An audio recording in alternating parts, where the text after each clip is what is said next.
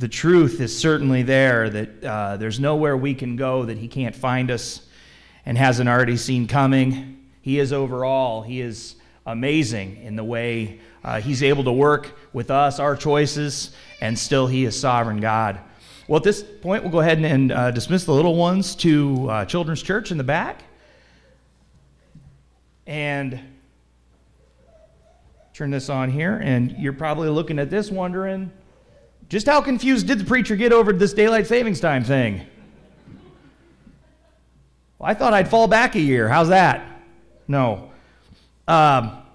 Actually, with Halloween this week and, going everywhere and seeing that, I came up with an idea for a new holiday when I was out and about. So I thought I'd share it with you. And we put this up here.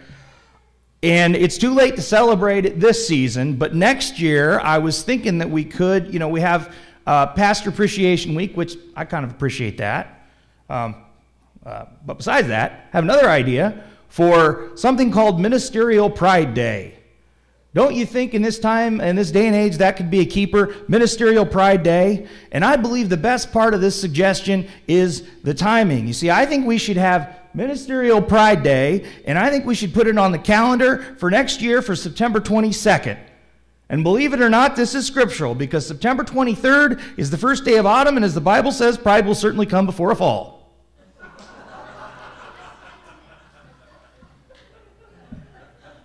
All that to get to that. I'll be here all week.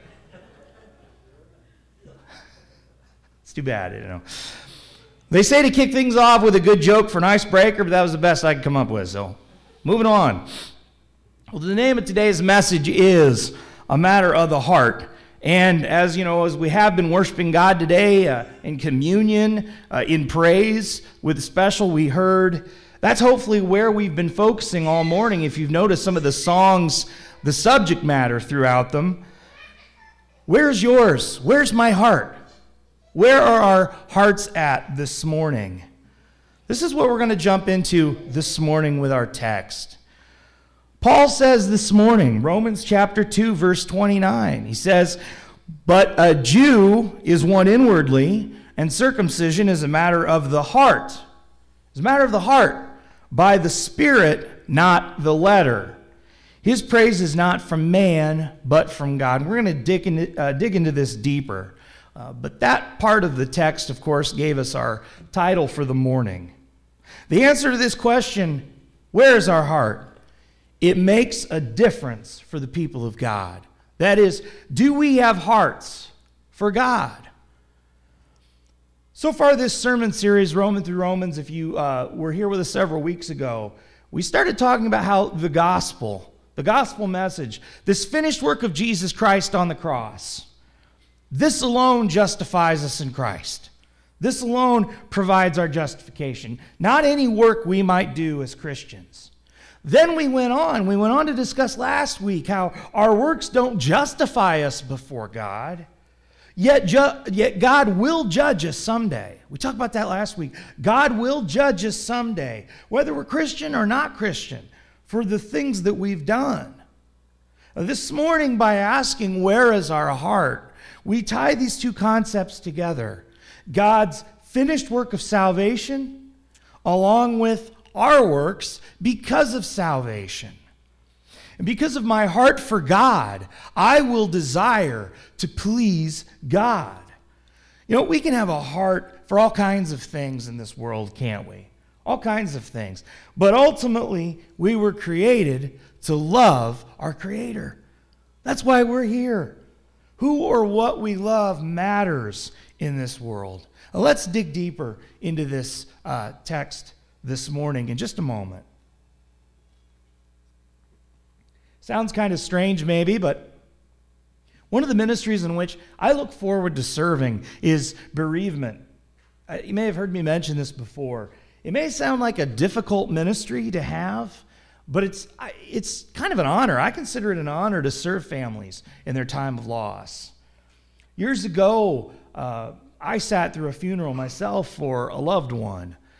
And I was very bothered at the time. The service seemed incredibly inappropriate for the person who passed away.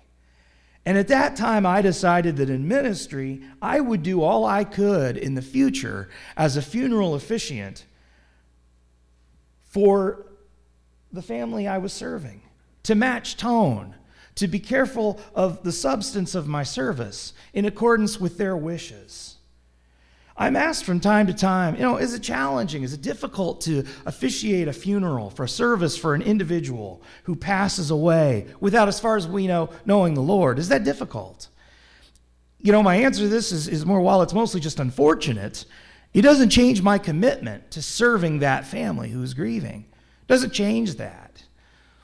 It's my belief that to honor the person who's passed away, to serve the family, I can highlight the positive aspects of that person's life without ever making a judgment call about their salvation, without ever attempting to pray them into heaven or etc. I can't do those things. But I can ask, where in this person's life was their heart? Who or what did they love? Whether we've made this commitment, followed God in this life, there are usually a few positives which are universal, aren't there? I once met with a family to learn about the woman who had passed away, the family matriarch she was. The family was not, as far as I could tell, as far as I could glean from conversation, made up of Christian people. And even the woman's own children admitted that there were, I'll put it this way, few saintly aspects to her life that they wanted mentioned at her memorial. I'm thinking, we're off to a great start here. Bit of yikes. But there was one matter of the heart they could mention to me. She loved her grandkids.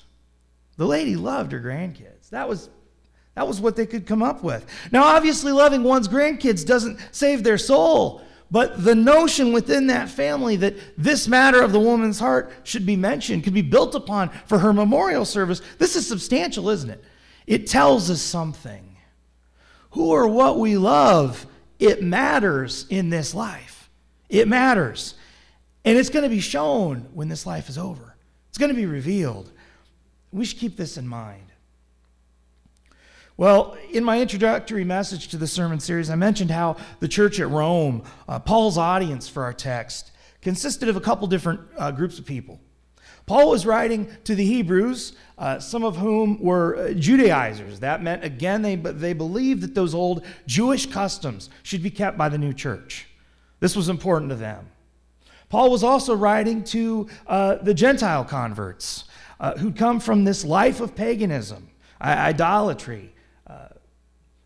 And Paul knew the matters of the heart with which both Jew and Gentile were struggling, with which they both were struggling.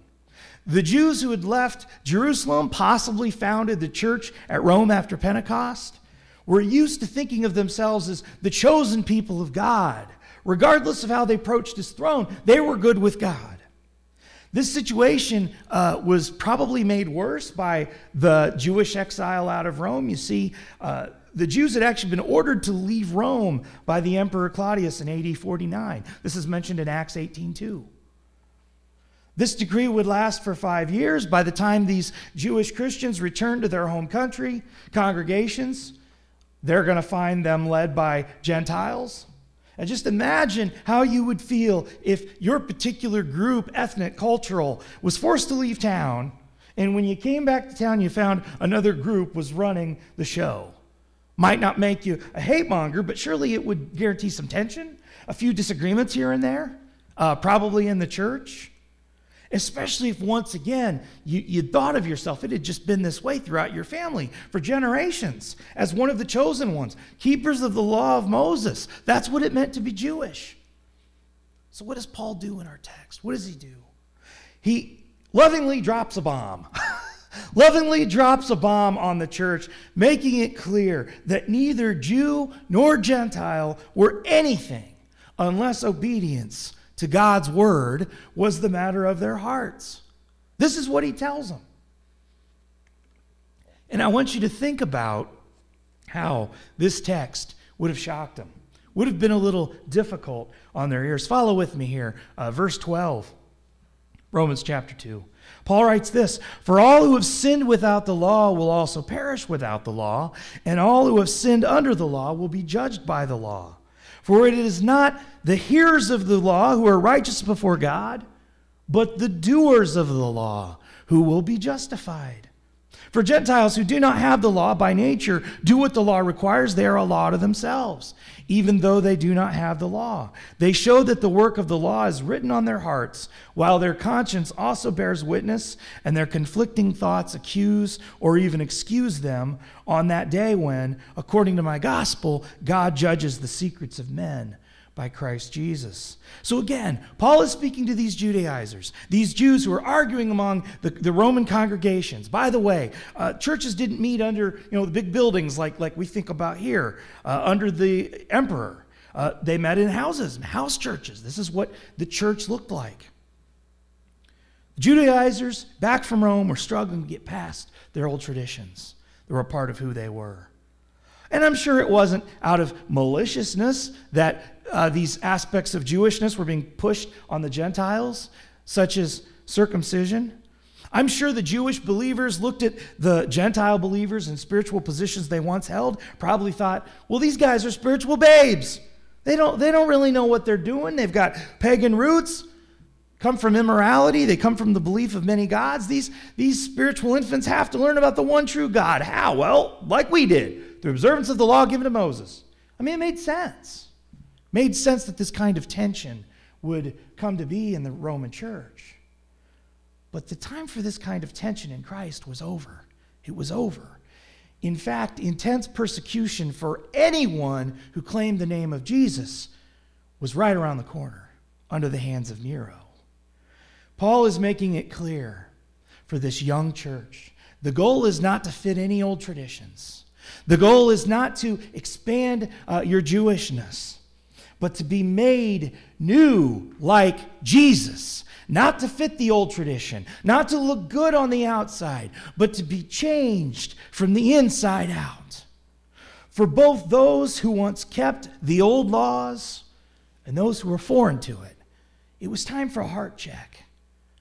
Because following God was and is nothing if not a matter of the heart. That's where we're coming from this morning. Surely we can understand, though, how Paul's words would be difficult, would have been difficult on the Jewish people. God did choose them as the bloodline for his incarnation. He chose them for this, told them about this for thousands of years. They had also, through Moses, been given the law. But the problem was they didn't follow it. Verses 12 and 13. This point, it didn't matter. And you know what also didn't matter? The fact that the Gentiles had come from idolatry and depravity. By their hearts for Christ and God's people, they had become, as Paul says, a law to themselves. Verse 14. So the spiritual playing field between Jew and Gentile was made equal in Christ's church. This was very good news. This was good news. But if the Jewish Christians in the church at Rome couldn't get past their religious customs, the requirements of the past, and embrace a heart for Jesus, embrace a heart for others, there was the danger of turning away the very people who needed to hear the gospel. This was the danger. And so Paul writes, follow along with me again. Verse 17, but if you call yourself a Jew and rely on the law and boast in God and know his will and approve what is excellent, because you are instructed from the law, and if you are sure that you yourself are a guide to the blind, a light to those who are in darkness, an instructor of the foolish, a teacher of children, having in the law the embodiment of knowledge and truth. And then Paul goes on to make the same point about hypocrisy among God's people that he did previously. We talked about this last week, about judging others. Verse 21, follow with me. You then who teach others, do you not teach yourself? Well, you preach against stealing, do you steal? You who say that one must not commit adultery, do you commit adultery? You who abhor idols, do you rob temples? You who boast in the law, dishonor God by breaking the law. And then Paul cuts to the problem, you might say the heart of the problem. Verse 24, for as it is written, the name of God is blasphemed among the Gentiles because of you. We know too well today, and if we can't come up with these in our mind, I'll give you a few examples in a moment. We know today how detrimental it can be outside the church when we don't practice what we preach. How detrimental, right? It was surely happening around this time with this church in Rome in regards to this old guard, with the Judaizers and the unbelievers. The church has a nasty habit of saying one thing and doing another.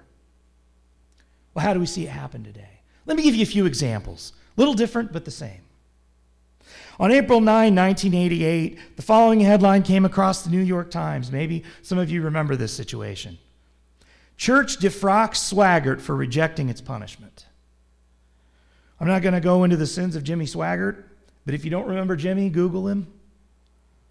A similar headline graced CBS News on May 7, 2014. Vatican reveals how many priests defrocked for sex abuse since 2004. Still another example comes from ABC News on April 11, 2018. Megachurch pastor steps down amid misconduct allegations.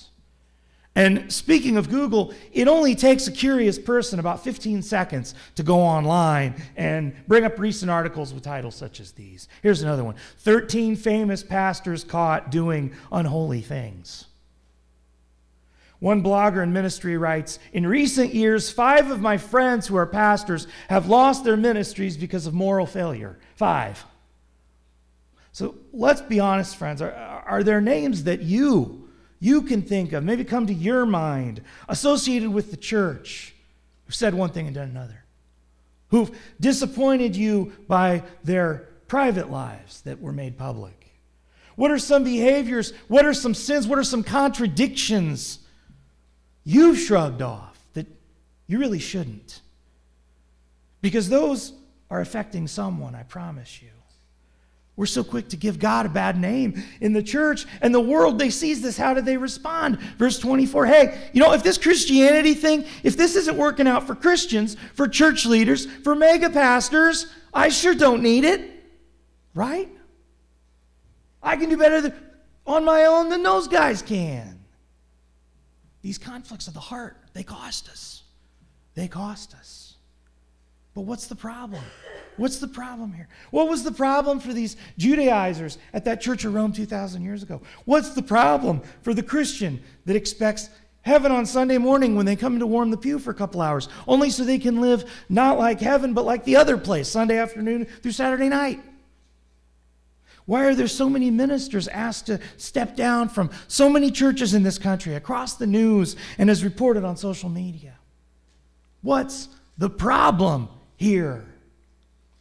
Well, look with me at 2 Chronicles chapter 26, verse 16 for the answer. We're actually going to start with the second half of verse 15. This is about King Uzziah of ancient Judah and where he went wrong as a leader.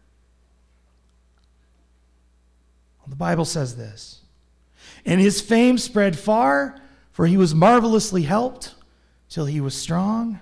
Verse 16, but when he was strong, he grew proud to his destruction. What? Isaiah grew what? He grew proud. He grew proud. He had a heart issue. He had a heart issue. We're sometimes tempted to blame other things in the church or something else altogether. Author Gerald Weinberg, who wrote on the subject of computer programming, is most famous in this field for saying, no matter what the problem is, it's always a people problem. It's always a people problem. But if people were the problem altogether, I don't think God would have made us. It's not the people that are the problem in the church, it's pride. Every time. Every time there's a contradiction between what we do and what we say we do, it's pride. Pride kills the faith. You see, Jesus talks about becoming like children to inherit the kingdom of heaven in Matthew 18. But too often, God's kids abuse the title when we do the very things we claim to be against. It doesn't have to be lying, cheating, and stealing among our brethren. It can just be control issues, self-righteousness, a sense of entitlement, our pride that keeps this old guard, these old ways in place, turning off the community around us. Forget Ministerial Pride Day, because pride will indeed come before a fall. I saved that terrible joke.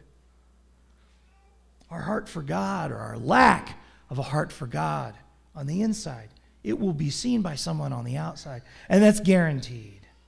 And so Paul goes on He goes on in verses 25 through 29. He continues to talk about outside matters, how things look on the outside. For this keeping the right appearance, making who you are, had been such an issue for God's people. And when it came to old customs of the law, Paul could have chosen some other things. He could have talked about Sabbath observance. He could have mentioned diet as it applied to the Roman Christians, but he didn't, or at least he wasn't there at this point. He may get to that later in the letter.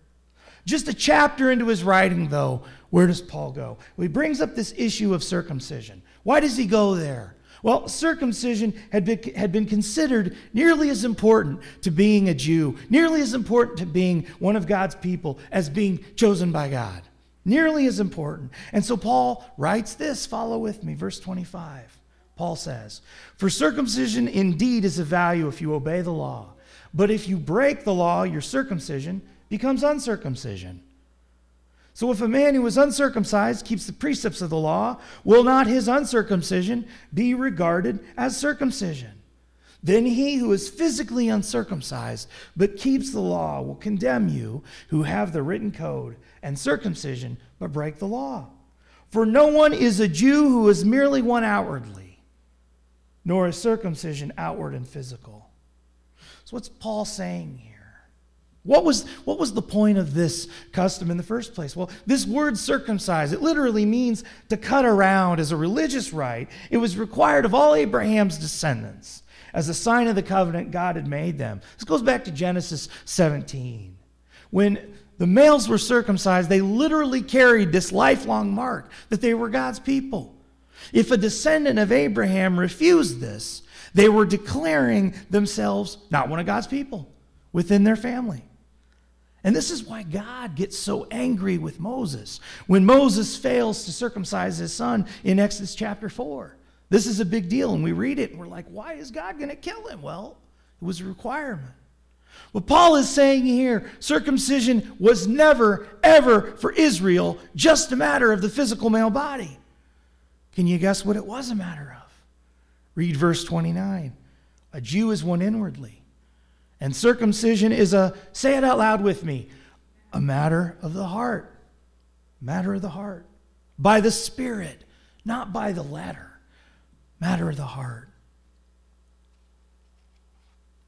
Under the old Jewish guard with all the do's and all the don'ts, 10 commandments that start off at 10, but when you break it down, you got about 613 commandments in there. These were to start within, flow to the outside. Jewish people didn't get this. They didn't understand this. Our service to God can't run in any other direction, in any age. Now maybe in the Church of Christ today, maybe we get a kind of, moment here with the text. Maybe we don't understand what in the world this particular medical procedure has to do with holiness. And that's okay. We live under a different time. We're not nomads living in the desert. We have different standards of cleanliness today. Thank God. Circumcision isn't as big of a deal as it was thousands of years ago. So tell you what, let's read through these last few verses of Romans, chapter 2 again. But let's take out the word circumcision for us today under Christ, under New Covenant, and let's drop in a different word. Let's drop in the word confession. Because we talk so much about confession in the church, about how we need to confess our sins to one another, about how God intends for us to be people of repentance and then confession before baptism. In fact, in the Church of Christ, we have someone traditionally stand up front and recite what we call the good confession, don't we? And like circumcision, the good confession is an outward statement. The New Testament even says it's required of us to confess Jesus Christ. But let me ask you this. What happens if we stand up in front of the congregation and confess Jesus Christ as Savior outwardly and then refuse to follow Jesus? Did the confession work? I mean, what if we don't make confession of Christ a matter of the Christian heart? What if we don't do that? So read with me again. Go back through this. Follow with me again in the text. And I'm going to change some words now just for this example. See if it doesn't speak to us today. For confession indeed is of value if you obey the law. But if you break the law, your confession becomes unconfession. Does that make a little bit more sense to us? So if a man who has not confessed, keep the precepts of the law, will not his lack of confession be regarded as confession? Then he who has not confessed but keeps the law will condemn you who have the written code and have confessed but break the law. Do you see the thinking here? For no one is a Christian who is merely one outwardly Christian, nor is confession outward and physical. When we get up here, when we say that confession, but a Christian is one inwardly, and confession is a matter of the heart by the Spirit, not by the letter. Now, I'm not intending to alter God's word today, but I want to drive home the point to you that what's done on the outside has to begin right here every time. And it's been that way for thousands of years under God. As a new Christian, we can get praise from others in the church, verse 29, that's okay. But if our confession of Christ isn't for real, it's not going to last. My Christianity is probably not for real either, you see. When the Jewish Christians were pushing the circumcision, this tradition, on the Gentile Christians, it was just as unspiritual as if we pushed every unsaved visitor to come in the doors of this church building, to get up front of everyone at the end of the service and confess Jesus without knowing if they even knew who he was. Circumcision on the inside, confession from the heart. This was the important factor for God's people. Don't you find it interesting? The Jewish people once literally had a monopoly on the Word of God. It was theirs. It was given to them through Moses. But just because they had their words out here, it didn't mean it had made an impact here. I've said this before. My dad said years ago, the point is not to get you through the Bible. The point is to get the Bible through you. To get God's word through you. God's people means connecting the saving work of our great God right there to the call to good works in him. And there's only a way to start with that process. It's not about who we are. It's not about the name we have or the church group we came from. It's not about our traditions. It has nothing to do with our nation or our background. It's about where we keep this, where this heart is at. Because we have a heart for God today, we will desire to please him from the inside out. And that's ultimately what chapter 2 of the book of Romans is all about, Charlie Brown. Well, where is the heart of a recent convert? You know, sometimes that's hard to see right away. We might not always be able to tell. But God knows, doesn't he? God knows. An article from this month in the National Review reads of one recent convert.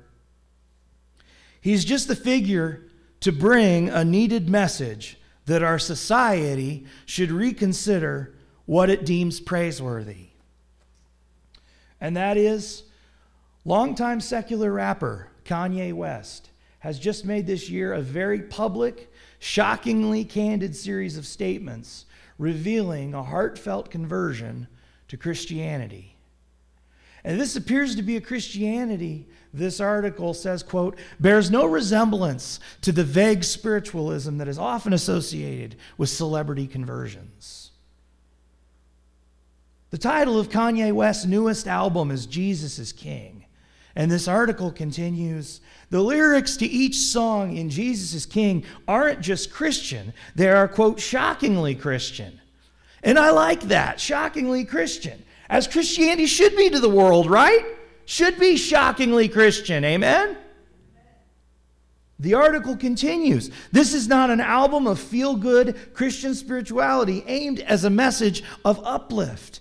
Throughout the whole of Kanye West's latest work, the rapper is in many respects deeply critical of the modern world and culture.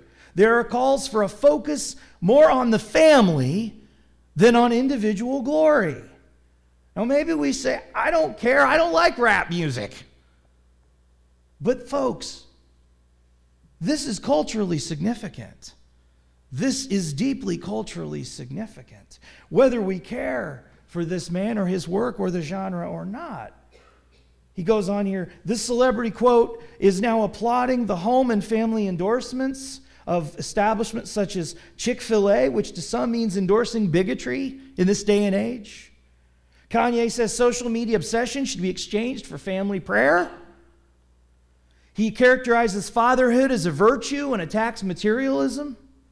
The article adds, West calls for worshiping Christ take such effect that this album is arguably more Christian than what most contemporary Christian artists can similarly muster. The writer of this article, Bias Unknown, then notes if what's on the outside of Mr. West comes from within, quote, there's no telling what he will not be willing to confront. And he concludes, this is a figure with just enough audacity, just enough celebrity to get people to reconsider their lives. Time will only tell of what will come from this radical conversion. As expected, social media and entertainment news has had a heyday with this latest celebrity conversion. They had something similar 40 years ago when folk singer Bob Dylan topped the charts with his post-conversion song, Gotta Serve Somebody. It might be the devil or it might be the Lord, but you're going to have to serve somebody. I just always wanted to do that up here, sorry. I'm a fan. And I can't do the Kanye thing, so. No.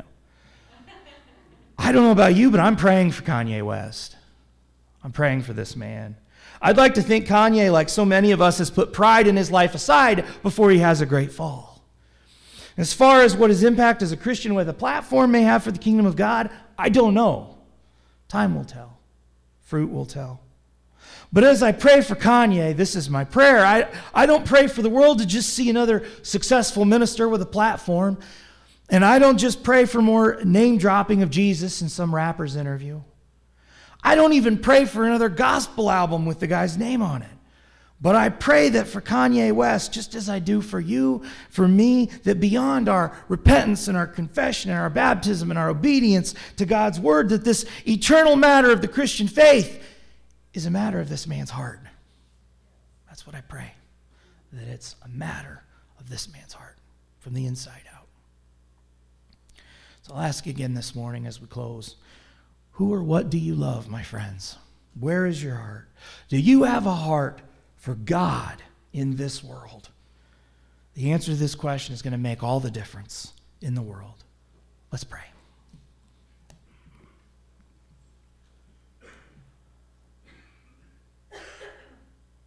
Lord, I thank you. I praise you, O Lord, for your word. As a matter of faith from the heart, we know of all the names over all the generations, the thousands of years that have turned their heart to you.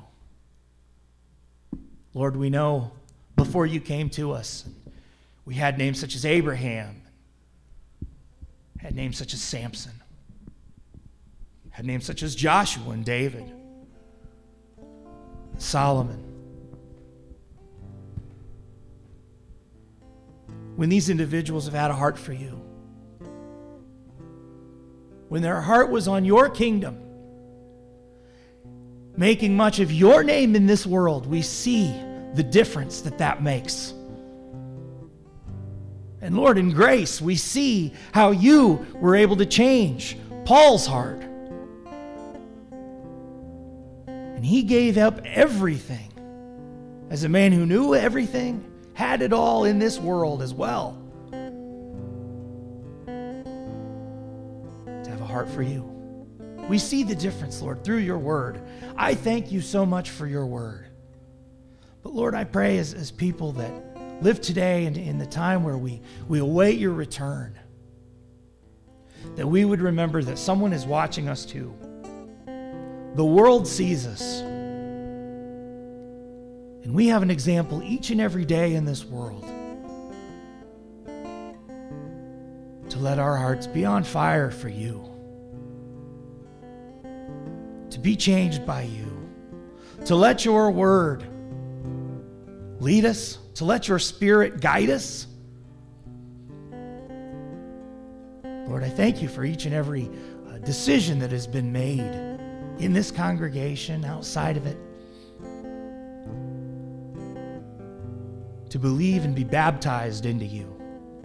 But Lord, may our decision to follow only begin there. Lord, may we not drop out of the race when we're just getting going. But remember, you desire our hearts. You're jealous for us. You love us. You're going to come back for us someday. May we be faithful. May we be faithful to you.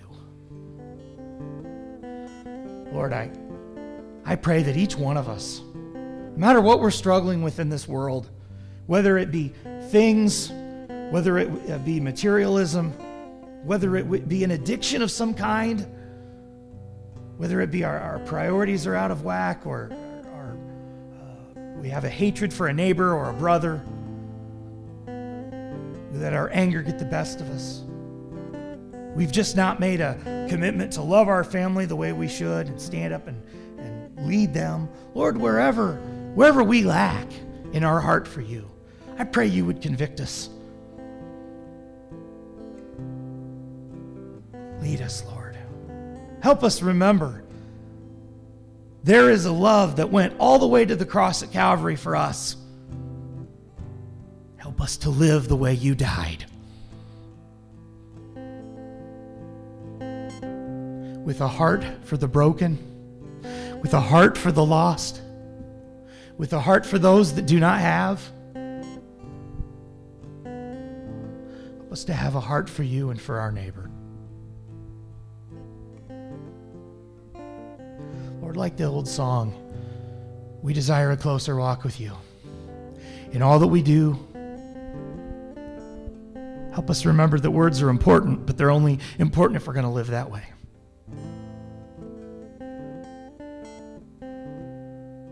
Help us to truly love the way you first loved us. And it is in the name of Jesus I pray these things, amen. Well, our invitation song is, as you may have guessed, I give you my heart. If you haven't yet made a decision to give God your heart, if you haven't yet decided, I want to be made a new person, a new creation, begin that journey of the heart. Repent, confess, go down into those waters of baptism, come up a new creation, and begin the journey back home. We invite you to do so as we stand and sing this invitation song. If you have any questions today about what we went into, it gets a little deep here in Romans with some of the theology and the history. See me or see one of the elders, and we'll be glad to talk to you more about it. We love you so much, and God loves you so much, and He just wants you to follow Him home. He has such a big heart for you. Let's stand and celebrate His love for us with this invitation song.